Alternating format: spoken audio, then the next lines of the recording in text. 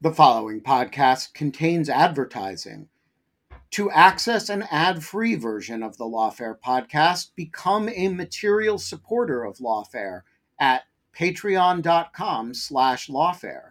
That's patreon.com/lawfare. Also, check out Lawfare's other podcast offerings: Rational Security, Chatter, Lawfare No Bull, and The Aftermath. Millions of people have lost weight with personalized plans from Noom. Like Evan, who can't stand salads and still lost 50 pounds. Salads generally for most people are the easy button, right? For me, that wasn't an option. I never really was a salad guy. That's just not who I am. But Noom worked for me.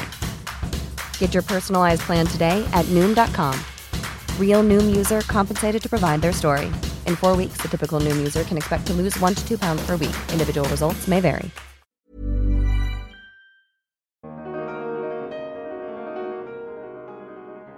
When we did run into a barrier with one broker that we could not get around by being broad or just by declining a phone call, there was almost always another broker who had similar data fields. So those cracks in the ecosystem were pretty easy to find and still obtain this data. I'm Stephanie Pell, Senior Editor at Lawfare, and this is the Lawfare Podcast, November 16th, 2023. On November 6th, researchers at Duke University's Sanford School of Public Policy issued a report on data brokers and the sale of data on U.S. military personnel that illuminates the national security risks arising from the sale of these data.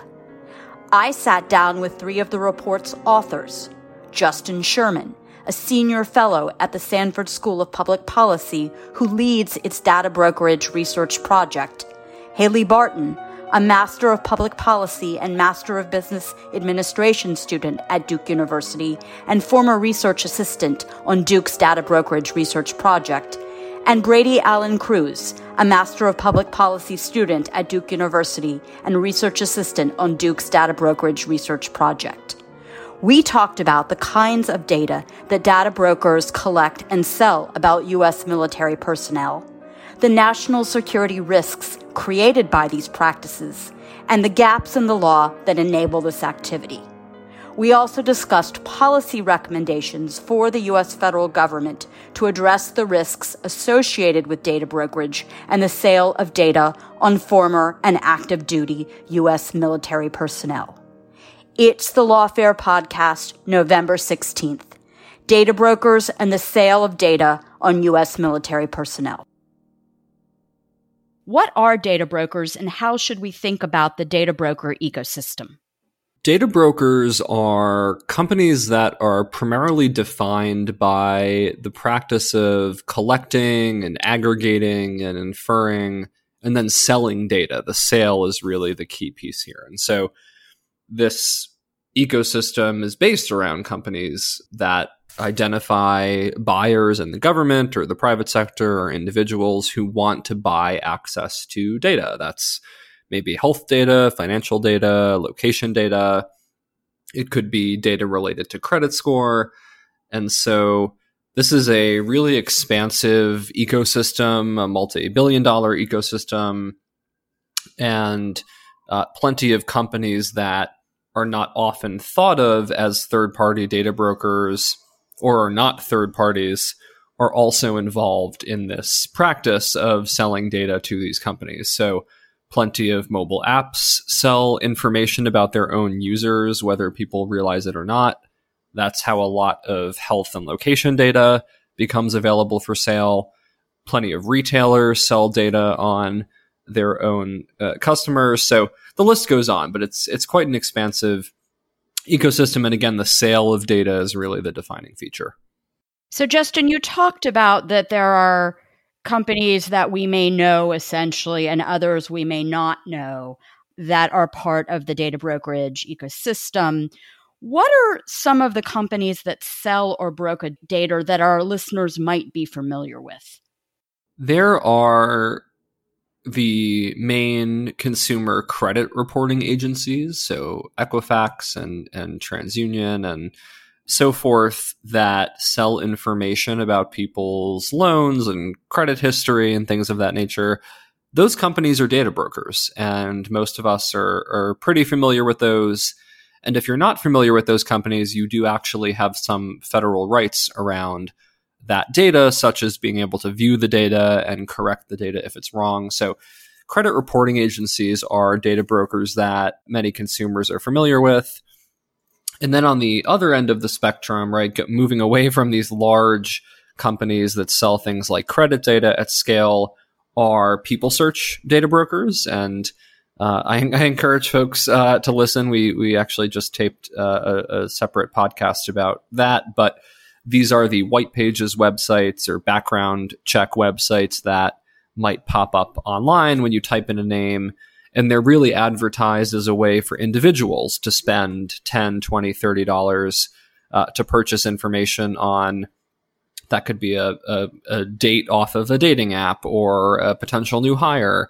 And so those companies like Spokeo and whitepages.com are others that some listeners may be familiar with. And just to clarify, Justin, you indicated that you taped another Lawfare podcast.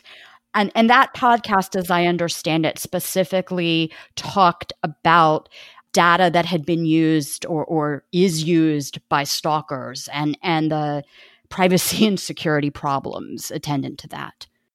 It did, yes. There have been, as we talked about at length there, and there's a Lawfare piece I've written as well about this, there have been decades of stalking and gendered violence incidents, primarily impacting, of course, women and Black women and LGBTQ people, where people have bought home address and other data. So certainly encourage folks to check that out as well. And is it fair to say that the U.S. data brokerage system contains data on all or nearly every American? I think it's fair to say that every or nearly every American interacts with the data brokerage ecosystem in some way. As Justin mentioned, the big three credit reporting agencies fall under our definition of data brokers, and they have massive amounts of data. If you have a credit check run, if you get a background check, you are interacting with a data broker and they have your personal information. There are also lots of other ways that our data is collected that we may not even be aware of or aware that we're consenting to. For example, a lot of data brokers, including location data brokers, use something called SDKs or software development kits within mobile apps that allow them to track your location or information about you when you use that app. So we know that data brokerage is a multi-billion-dollar industry. And even if we don't always know exactly which data are out there about which individual, I think it's fair to say that all or nearly all Americans have data out there about them with a data broker in some form or another. And one thing that I think is interesting is that we did this study related to US military personnel, but we could have done it related to many other groups, as you mentioned briefly already, for example, survivors of domestic violence, or there has been some research and reporting out there about data brokers collecting and selling location data on women in reproductive health clinics. So there are a lot of different groups that we could have done this for. We just chose military personnel in this instance, but there is a lot of data out there about every American. To kind of build off of that, Haley hinted at, we all interact with data brokers even if we take reasonable steps not to, right? So some SDK code level stuff is hidden in like a flashlight app that has no business collecting your location data, but still was because it was deeply hidden within the code. There are terms within privacy policies that no reasonable person can read before signing up for a service. Even if you live completely off the grid, you use a burner phone, you distrust every computer you see. If you got a loan, if you purchased a car, you're interacting with a credit reporting agency, which falls under our definition of data brokerage. So it's very hard for consumers to not participate in this ecosystem, even if they're aware that this ecosystem exists, which many consumers don't. They have no idea that this is happening. As I think the conversation has illustrated so far, you all have been researchers in other data broker studies. But as Haley, you noted, in this particular study, you focus on the collection and sale of data about U.S. military personnel. Can you talk about why you undertook this specific study? What specific questions were you interested in answering, and what gap in knowledge did this study seek to fill? We undertook this study really for, I think, two reasons. One is that in our research program on data brokers at Duke, we focus on a bunch of different impacts and risks, to include, as mentioned, physical and personal violence, civil rights and freedoms issues around, law enforcement and things of that nature, as well as issues like national security. And so that has always been an interest for our research team. And the real catalyst, the second reason for launching this study, was a couple of years ago, one of the first reports we had put out included a finding that a number of the large data brokers in the US were advertising data about military personnel. So, I wrote the study. I was like, okay, this is interesting. And so that kind of led to the question of what kind of data is collected and sold by these data brokers about active duty military service members as well as veterans. And then with that national security lens applied, what is the risk that a foreign actor could potentially access that data for nefarious purposes or purposes that would adversely impact national security?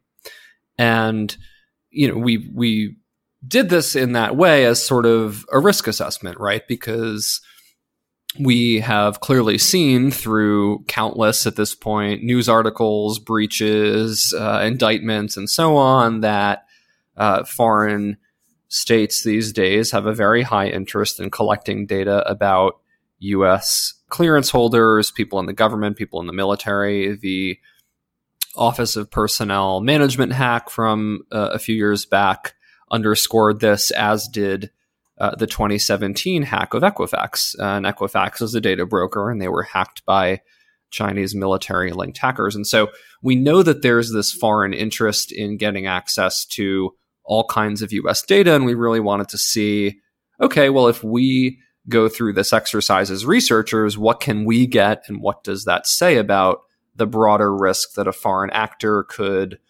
undertake the same process to get that data about military service members? I think it's also worth mentioning, speaking of gaps in knowledge, one unique thing that this team does is actually purchase the data. We learned a lot through the purchasing process, our interaction with the brokers, their internal marketing materials that they sent to us that can't really be gleaned just from doing searching online and trying to write about these brokers. Actually getting the data in hand is something that the Duke team does very uniquely and is a very informative process. So Brady, I really want to talk about the process that you all went through and how you purchased data from brokers and what you learned. And I think it's important to indicate from the outset that your study actually proceeded in 4 different phases: scraping data from broker websites, buying service members' data, which occurred in 2 different phases, and then analysis of the data purchased. And I want to talk about each of these phases. Let's start with the first, scraping data broker websites. What was the objective of that phase, and how did you proceed? Absolutely. So before diving in, it might be useful to define what web scraping is for viewers. That's kind of a weird term. It doesn't make a lot of sense. Scraping is actually a technical term, and it essentially boils down to the automated process of collecting information from web pages. So data brokers engage in web scraping. One of the common use cases is a social media profile. So looking at that, you can get someone's name, probably the region they live in, maybe their occupation. And web scraping automates this process and kicks it out into a standardized format. Web scraping can be done very quickly, so you can get thousands of data points on thousands of people very quickly and into a standard format that the data can then be used. So early on in this project, as we were doing some exploratory work, we had this kind of funny idea of why don't we try scraping the data brokers' websites themselves? Because in the past, when we would do this kind of investigative work, we did it manually. We would search online, we would click down endless links, and that just isn't scalable to hundreds of data brokers and websites that can have hundreds of pages. You just can't cover the whole ecosystem. So the goal of this web scraping exercise is to provide a more formal answer to two main questions. One, how common are certain categories of data relative to others? And two, how easy is it to find this data for sale online? There are 2 states that mandate a list of data broker registries. So we started by downloading those, combining them, removing the overlap, and we had 533 data broker websites. And then I put my computer science degree to work. We created a web scraping tool that accesses these websites, downloads them, and then searches the source code for key terms. So Duke has a lot of different data brokerage work streams. So our key terms varied a lot. For our purposes, we had things like military or veteran, but we also have results for terms like elder or pregnant, which represent some other data broker work streams at Duke. So the bot goes through these websites and it counts up how many hits for each key term on every website. This took about a month. It's a ton of data. It's millions of lines of code. And when the results finally popped out, we really weren't that surprised. Military and veteran were far and away the most common key terms. And we later confirmed this by actually purchasing the data. This data is widely available. Almost every broker, if not every broker we contacted, knew about military and veteran data. This was not unfamiliar for them. So these results informed our own data buying process. And now we have at least a more formal idea of what kinds of data are common relative to others and how easy it is to find. And when you have thousands of hits across hundreds of data broker websites, it's really not that difficult to find military data online. And then there's one other thing to mention. The bot also saves the context, so the sentence or the line of code that a key term pops up in. And so looking through this, we can also get some really kind of surprising insights into how data brokers operate, right? A lot of this saved context makes sense on the surface. One of the phrases was veterans that own a motorcycle mailing list. Okay, clearly that's a data set for sale on a pretty key target audience of veterans that own a motorcycle. We also found advertising blogs on those background check websites we mentioned. Pretty deep on one of their websites, they mentioned the ability to potentially find a deceased veteran's claim or discharge number by searching through death records. Another line of code was like a database request, which was very strange. And when we dug into it deeper, we found out that this broker's website maintains a database of healthcare providers, and one of the specialties is elder care. So that lets us know that not only are brokers collecting and selling data on elders, there's also data on the elders' healthcare providers. So all in all, it's a very informative activity for both exploratory reasons and more insights that we can glean that we would never have been able to do manually. So let's talk about the phases of the study that involved the actual purchase of service members' data. One which involved the use of a US IP address and one which involved the use of an IP address from Singapore, as I understand it. How did these phases proceed, and what were some of the interesting issues that emerged as you attempted to purchase data from 12 brokers and actually purchased data from 3 brokers, as I understand it? So we actually gleaned a lot of interesting insights from the purchasing process itself, not only from the actual data that we were able to purchase. And one of the things that we wanted to measure was how data brokers would react to an entity that wasn't previously known to them. So when we went about purchasing data, we actually set up new phones. We used wiped Chromebooks for purchasing data. We set up a new email domain. And as you mentioned, we used IP addresses associated with the US and Singapore that were specific so we could monitor where our emails and messages were coming from to those data brokers. We didn't use deception about who we were, but we also didn't outright say that we were researchers from Duke unless we were prompted, because we really wanted to see to what extent these data brokers would attempt to verify us in the process. So we had to do a decent amount of setup prior to purchasing data so that we could maintain that some level of anonymity in that initial reach out. So we ended up purchasing some feature phones, which you can read more about it in our report, but we went to pretty great lengths to obscure our identities when we were purchasing those so that we could have new phone numbers to use. And we also set up new email accounts and email domains, one for our US research and one for the Singapore research. And once we had all of that set up, we decided to reach out to 12 data brokers. These were primarily ones that we had found through the web scraping, as Brady mentioned, or ones that were previously known to our team. And we generally reached out to them either via email or through some kind of contact form on their website, just explaining that we were interested in doing market research and learning more about the data they had for sale related to military service members. Once we had made that initial reach out, we experienced a wide variety of different contact from the data brokers. And I think one word that I think kind of summarizes what we saw in this process was inconsistency, because it really varied a lot how much brokers attempted to verify who we were or what kinds of questions they asked us as we were going through that purchasing process. So that's something that was very interesting to note. In particular, the level of verification, as I mentioned, was quite different among the different brokers. A couple of them explained that they were only willing to sell data to quote unquote verified entities or other businesses. They were a business to business platform. And so those were not ones that we were able to end up purchasing from.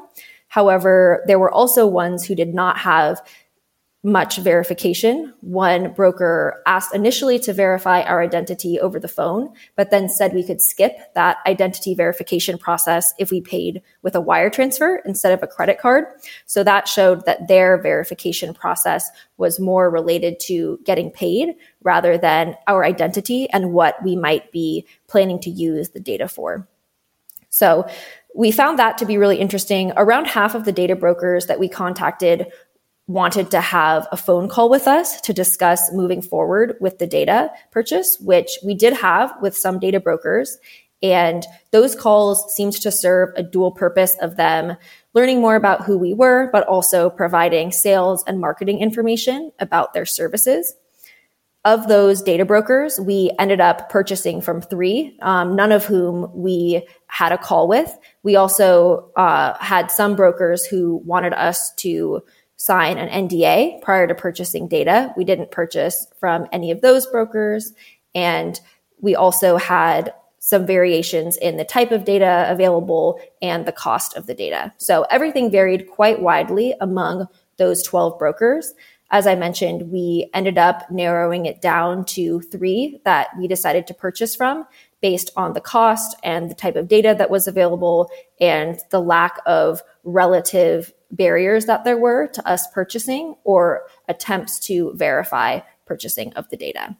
We did all of this process first on the US side. So we reached out to the 12, we went through this process, we chose 3 that we were going to purchase data from, and then I think we'll talk more about what we found when analyzing the data later, but we did a similar process with a Singapore IP address and using a different domain name with a .asia, so that we could see whether there would be a different reaction to an unknown entity reaching out from a Singapore IP address. And what we found was that there was very little difference. We reached out to some of the same brokers, including the 3 that we purchased data from on the US side, and did not receive additional pushback or questioning about what our purpose was, etc. So that was one interesting finding, is that there did not seem to be much difference in treatment between on the US side versus on the Singapore side trying to purchase these data sets. One other thing that I should mention is that a couple of the data brokers did ask us to provide some kind of mailing material or marketing piece that we were planning to use when reaching out to the folks on these lists of data. We actually were able to get around that for one of the brokers by just saying that we weren't planning to reach out to the people on the list, which for all they knew may or may not have been consistent with our intentions. So we definitely found a lot of interesting things in the purchasing process when we were reaching out. wide variety in attempts to verify our identity and verify the potential use of the data, as I mentioned, even when asking about these very specific and identifiable data sets about US military. One size fits all seems like a good idea for clothes until you try them on. Same goes for healthcare. That's why United Healthcare offers flexible, budget-friendly coverage for medical, vision, dental, and more. Learn more at uh1.com.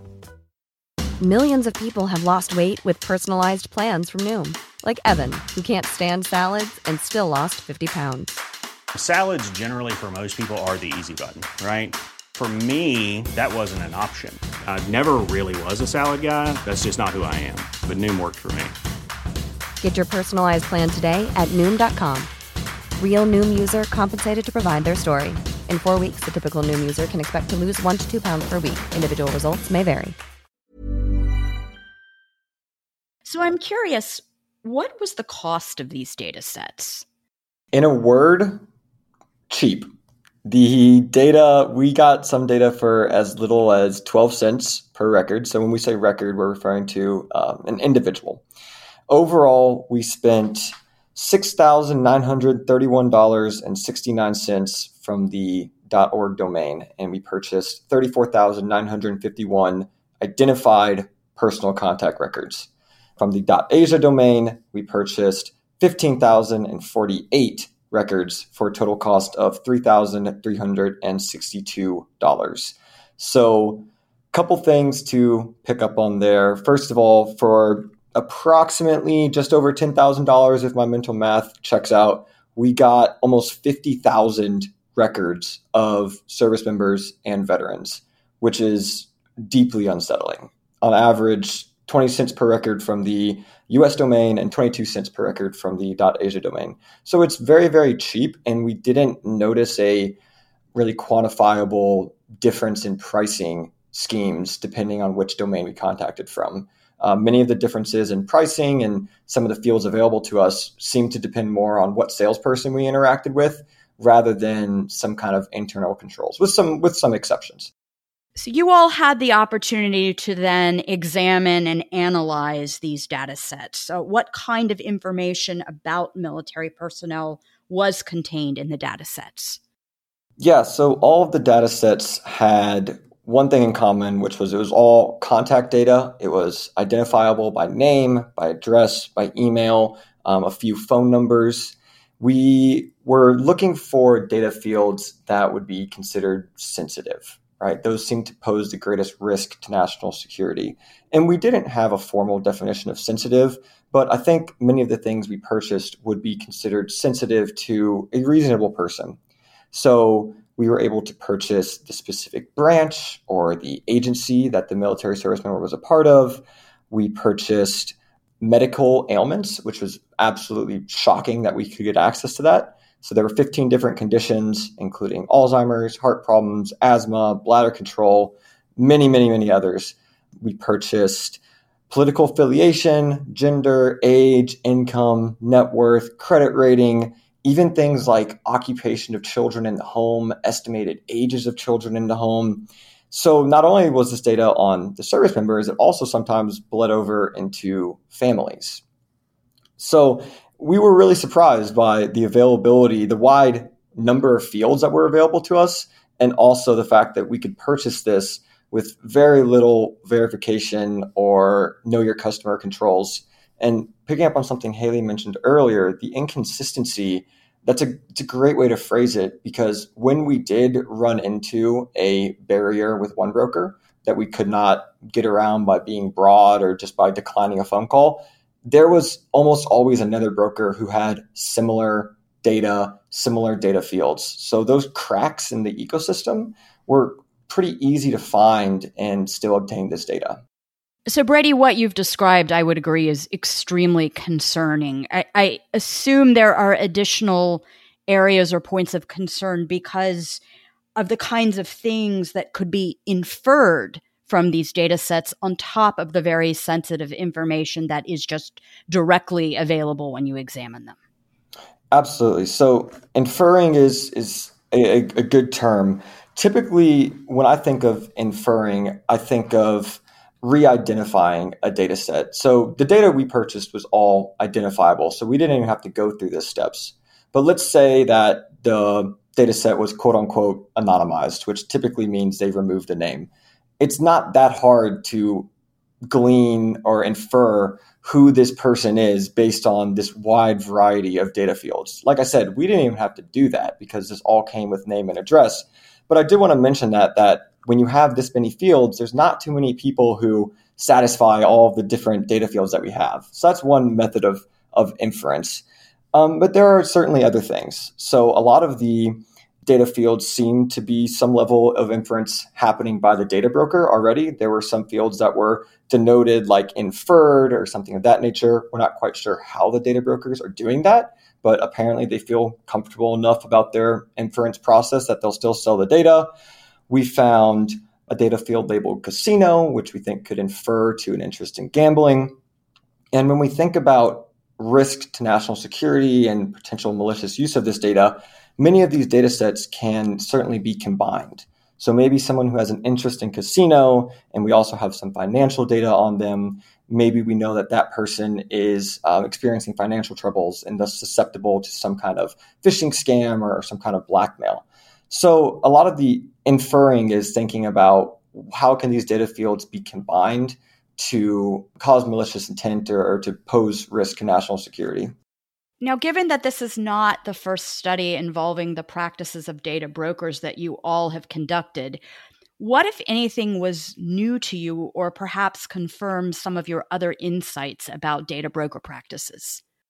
It's a good question. It's also an interesting question what does or does not surprise or shock me at this point. But I think as Haley and Brady mentioned, there were findings in this study that were newer, and there were findings in this study that build out on issues we've already looked at. So in the former case, there were findings around just how cheap the data is and confirming that it is in fact this cheap to go out and buy, as has been mentioned, service members' names, information about their children and their religious practices, their finances, and so forth. It also has been the case in some of our past work that we have seen some data brokers want prospective customers to sign non-disclosure agreements before they engage in conversation. And so, as Haley said, we did not sign any of those NDAs because we, of course, as researchers want to be able to publish our findings. But something I think that was interesting in this case was seeing how NDAs are not just something that a data broker might compel somebody to sign after they've purchased data. This could be even before you get on the phone with them.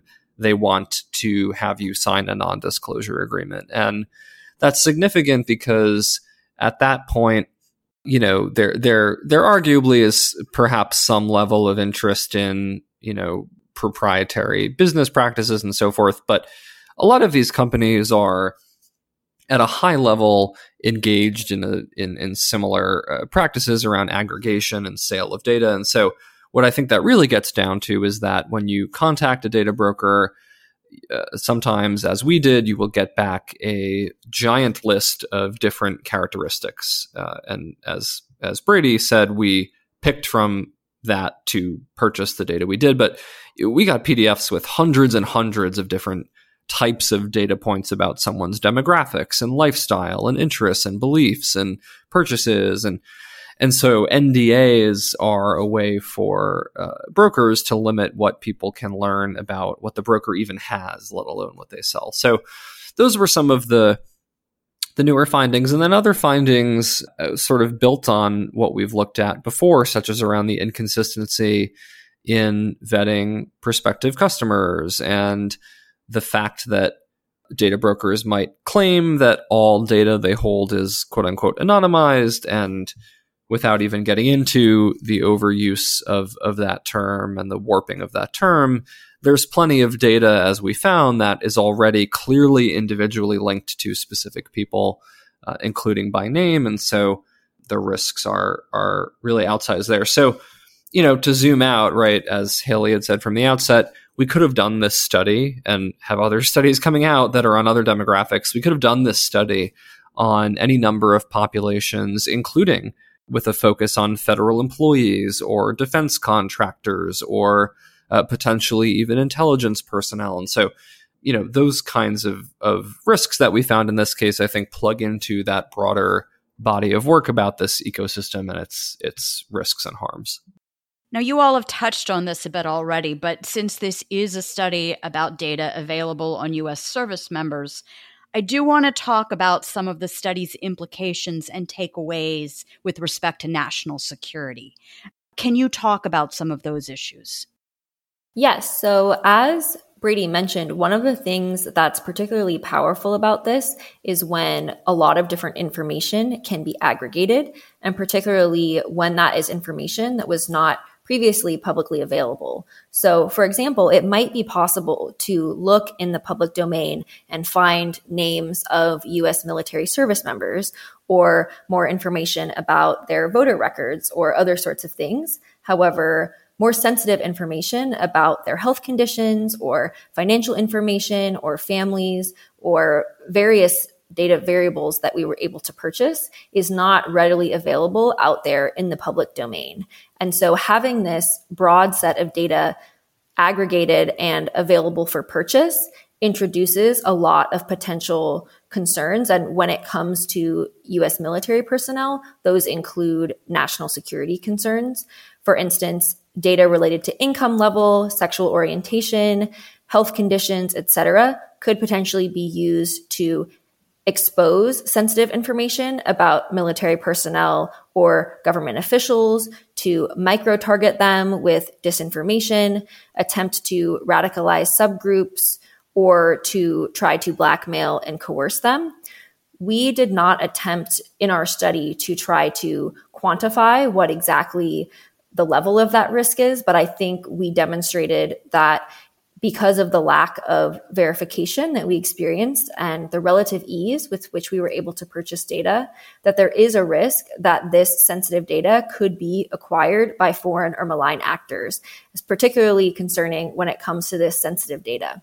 We did not purchase more granular location data, but that is another area that gets a lot of discussion. For example, foreign or malign actors could use location data to stalk or track high-profile targets, including to sensitive locations, or to follow them as they move about their daily lives. And this includes people who might have sensitive information, officials with security clearances, etc. And so the fact that all of this information is out there is definitely concerning and could be damaging to U.S. national security if it were to fall in the wrong hands. And I think we demonstrated that it would be pretty easy for some of these actors to obtain this data. They could set up some sort of email or IP address or something as we did, or it could, even if it's purchased somewhere and then gets passed up the chain to some of these actors, the fact that this data is out there and circulating and available for purchase on the open market is definitely concerning. And it seems as if the military is starting at least to pay attention to this. I write that West Point, the United States Military Academy, actually funded this particular study. Yes, this was funded through a Defense Department grant via West Point. So certainly plenty of scholars there who have not done this particular study before, of course, but have written about these kinds of problems before. And without getting too specific, we have been having a number of interesting conversations and briefings in the lead up to the release of the report. And since it's come out just recently about this within the national security community, and there certainly is, or I hope there is, right, growing attention to these risks. Now, you all are certainly not the first to say that there are gaps in the law that facilitate the data brokerage ecosystem and the privacy and national security risks that flow from that ecosystem and the practice of data brokers. So let's assume, at least for the moment, that comprehensive privacy legislation out of Congress is unlikely to pass in the near future. Is there more targeted legislation that has been drafted or introduced at the federal level that would address the national security risks and harms that surround data brokers' collection and sale of data on U.S. military personnel? I'll spare a heavy sigh at the privacy law taking a long time comment. Sorry about that. Yeah, so there is legislation, which is something we recommend in our report, that's been introduced in Congress that focuses more on the national security risk piece. And I think that's actually, if we step back, a completely strong and comprehensive way to think about this is that we need the baseline security and privacy controls for all companies. And then in certain cases, certain kinds of practices or perhaps certain companies from certain countries and so on may be subject to additional controls due to security risks. So one such piece of legislation is a bipartisan bill from Senator Bill Cassidy and Senator Elizabeth Warren called the Protecting Military Service Members Data Act. This bill from the past Congress would focus on, in particular, data brokers selling data about U.S. military personnel to certain foreign countries, including China, and trying to address the national security risks of that data activity. I think that's a good, it's a very good bill. At the same time, our report, I think, underscores how that kind of approach needs to be broadened further, because if you look at what Brady had mentioned about what we purchased, you could say we're going to prohibit the sale of data in X case about U.S. military personnel. Okay, well, what about their children? Okay, well, we'll include their children. Well, what about their spouses? Okay, well, we'll include their spouses. What about their non-married partners or their acquaintances, right? So you quickly sort of realize that if you're trying to limit data sale where it concerns national security risks, counterintelligence threats, and similar issues, you can't just focus on one specific population because, again, folks have already asked me, rightfully so, couldn't you do the same set of recommendations for all federal employees or for people in the defense space? And the answer is certainly yes. So it's a good bill, but we also need to think about a broader approach. The other bill I'll mention is a bill that Senator Ron Wyden has written, and Senator Wyden and his team have done years and years and years of work on data brokers and a lot of great stuff there. He has a bill out that would take more of an export control focused approach to this question and attempt to limit the extent to which U.S. companies are allowed to export bulk personal data, forget the exact term, but I think that is the exact term, limiting companies' ability to do that and doing that with a national security lens to say, okay, well, perhaps there's high-level aggregated population statistics that some company is selling to a marketer in Europe. Maybe we don't really care about that, but maybe there's some activity to China or to Hong Kong or to Russia or to elsewhere that's concerning. And so to crack down on that. But again, I would just stress, all jokes aside, that this report really does underscore the need for that comprehensive approach and the need to also think about our lack of a privacy law as a national security problem. So what other recommendations would you make that don't require congressional action to address the national security issues that you've discussed? So I think we can start with the Department of Defense. We oftentimes aren't sure how brokers receive this information, but one possible avenue is through contracts with the Department of Defense. And I don't necessarily mean with brokers specifically, but maybe that privatized on-base housing provider is also collecting and selling data to a data broker on the side. I don't think that such an assessment has been done. And if anything, that can make sure that there are no gaps or leaks or whatnot, that this data is flowing out through contracts that the Department of Defense has created. And in the future, absolutely reserve those rights to restrict a contractor's sale of military data as the Department of Defense continues to create contracts There are certain controls you can put in there to restrict sale, to use screening protocols for the sale of data. Lots of opportunities there to prevent just any person from a random domain being able to purchase this data. Also, regulatory agencies are very useful here. So the FTC has done some work in this field already. I know that the Kochava location data broker documents were unsealed yesterday, so lots of news, or a couple of days ago, so lots of news stories about that. And this very case-by-case approach to just egregious, unfair, or deceptive business is positive, but the FTC can also implement rules and go through their rulemaking process. Things like preventing the re-identification of data unless the individual explicitly provides very informed consent. Those are rules that the FTC potentially has the power to implement right now. And outside of rules, data broker investigations are hard. Data brokers do a really good job at hiding their activities.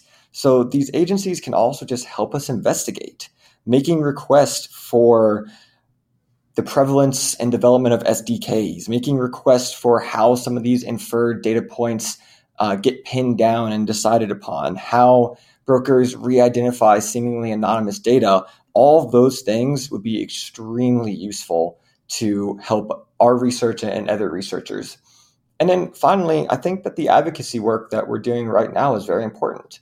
Making people aware of these companies and informing them on data collection methods that we know about really helps consumers control their own data. Maybe someone listens to this podcast and they live in California and they go through the Delete Act to remove their data from data brokers. I've told my grandmother to delete certain apps on her phone and be careful about installing random browser extensions. Most people just aren't aware that this ecosystem exists. And if they were, I think they would want to stop the flow of their data, or at the very least have some control over it. So I think that that's something that we as researchers can continue to do. Anything else that you would like to share with our listeners? There are maybe 3 final things that I would kind of say as a wrap up that I don't know if we fully touched on. One thing is that I think we found the hardest part of this process and purchasing data was actually setting up our own infrastructure. So we were creating new email addresses and purchasing new phones and devices and things like that. And I think that was actually harder than purchasing data from a data broker. So that kind of goes to show just how easy and straightforward this process is, even for a purchaser who isn't kind of forthright with their identity. And then secondly, I would say all of this was legal. We weren't doing anything that was illegal. These data brokers are not illegally selling this information. This is a legal business practice in the United States. And thirdly, I think the level of bipartisan support for legislation and other solutions for this problem is very significant. And as Justin mentioned, a lot of the legislation that's around this topic is bipartisan. I think people look at this issue, look at our report, and see it's pretty clear that this is an issue that needs to be addressed. So hopefully there will able to be some movement around it stemming from this type of research. And I'll add in one thought I also keep coming back to is the way that we purchase data, we should have set off so many alarm bells. Right? We're emailing from domains that are unverified and have broad names. We have a Google Voice number. We have a .asia website that just broadly says we do data market research. And some brokers were, hesitant and maybe ceased contact with us, but a lot either did not realize that this was something to be concerned about or just did not care.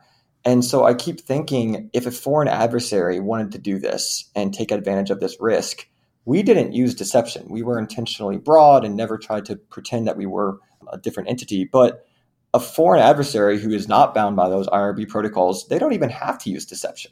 They can just do exactly what we did. And apparently this does not raise alarm bells within their internal controls. So that's also something to think about, is just how prevalent this risk is that we were able to do it and we had controls on us for deception and what we could do, and a foreign adversary won't. So we'll have to leave it there today. Thank you all for joining me. Thank you. Thank you so much. The Lawfare podcast is produced in cooperation with the Brookings Institution. You can get ad-free versions of this and other Lawfare podcasts by becoming a Lawfare material supporter through our website, lawfaremedia.org/support. You'll also get access to special events and other content available only to our supporters. Please rate and review us wherever you get your podcasts. Look out for our other podcasts, including Rational Security, Chatter, Allies, and The Aftermath, our latest Lawfare Presents podcast series on the government's response to January 6th. Check out our written work at lawfaremedia.org. The podcast is edited by Jen Patja Howell, and your audio engineer this episode was Noam Osband of Goat Rodeo. Our music is performed by Sophia Yan. As always, thank you for listening.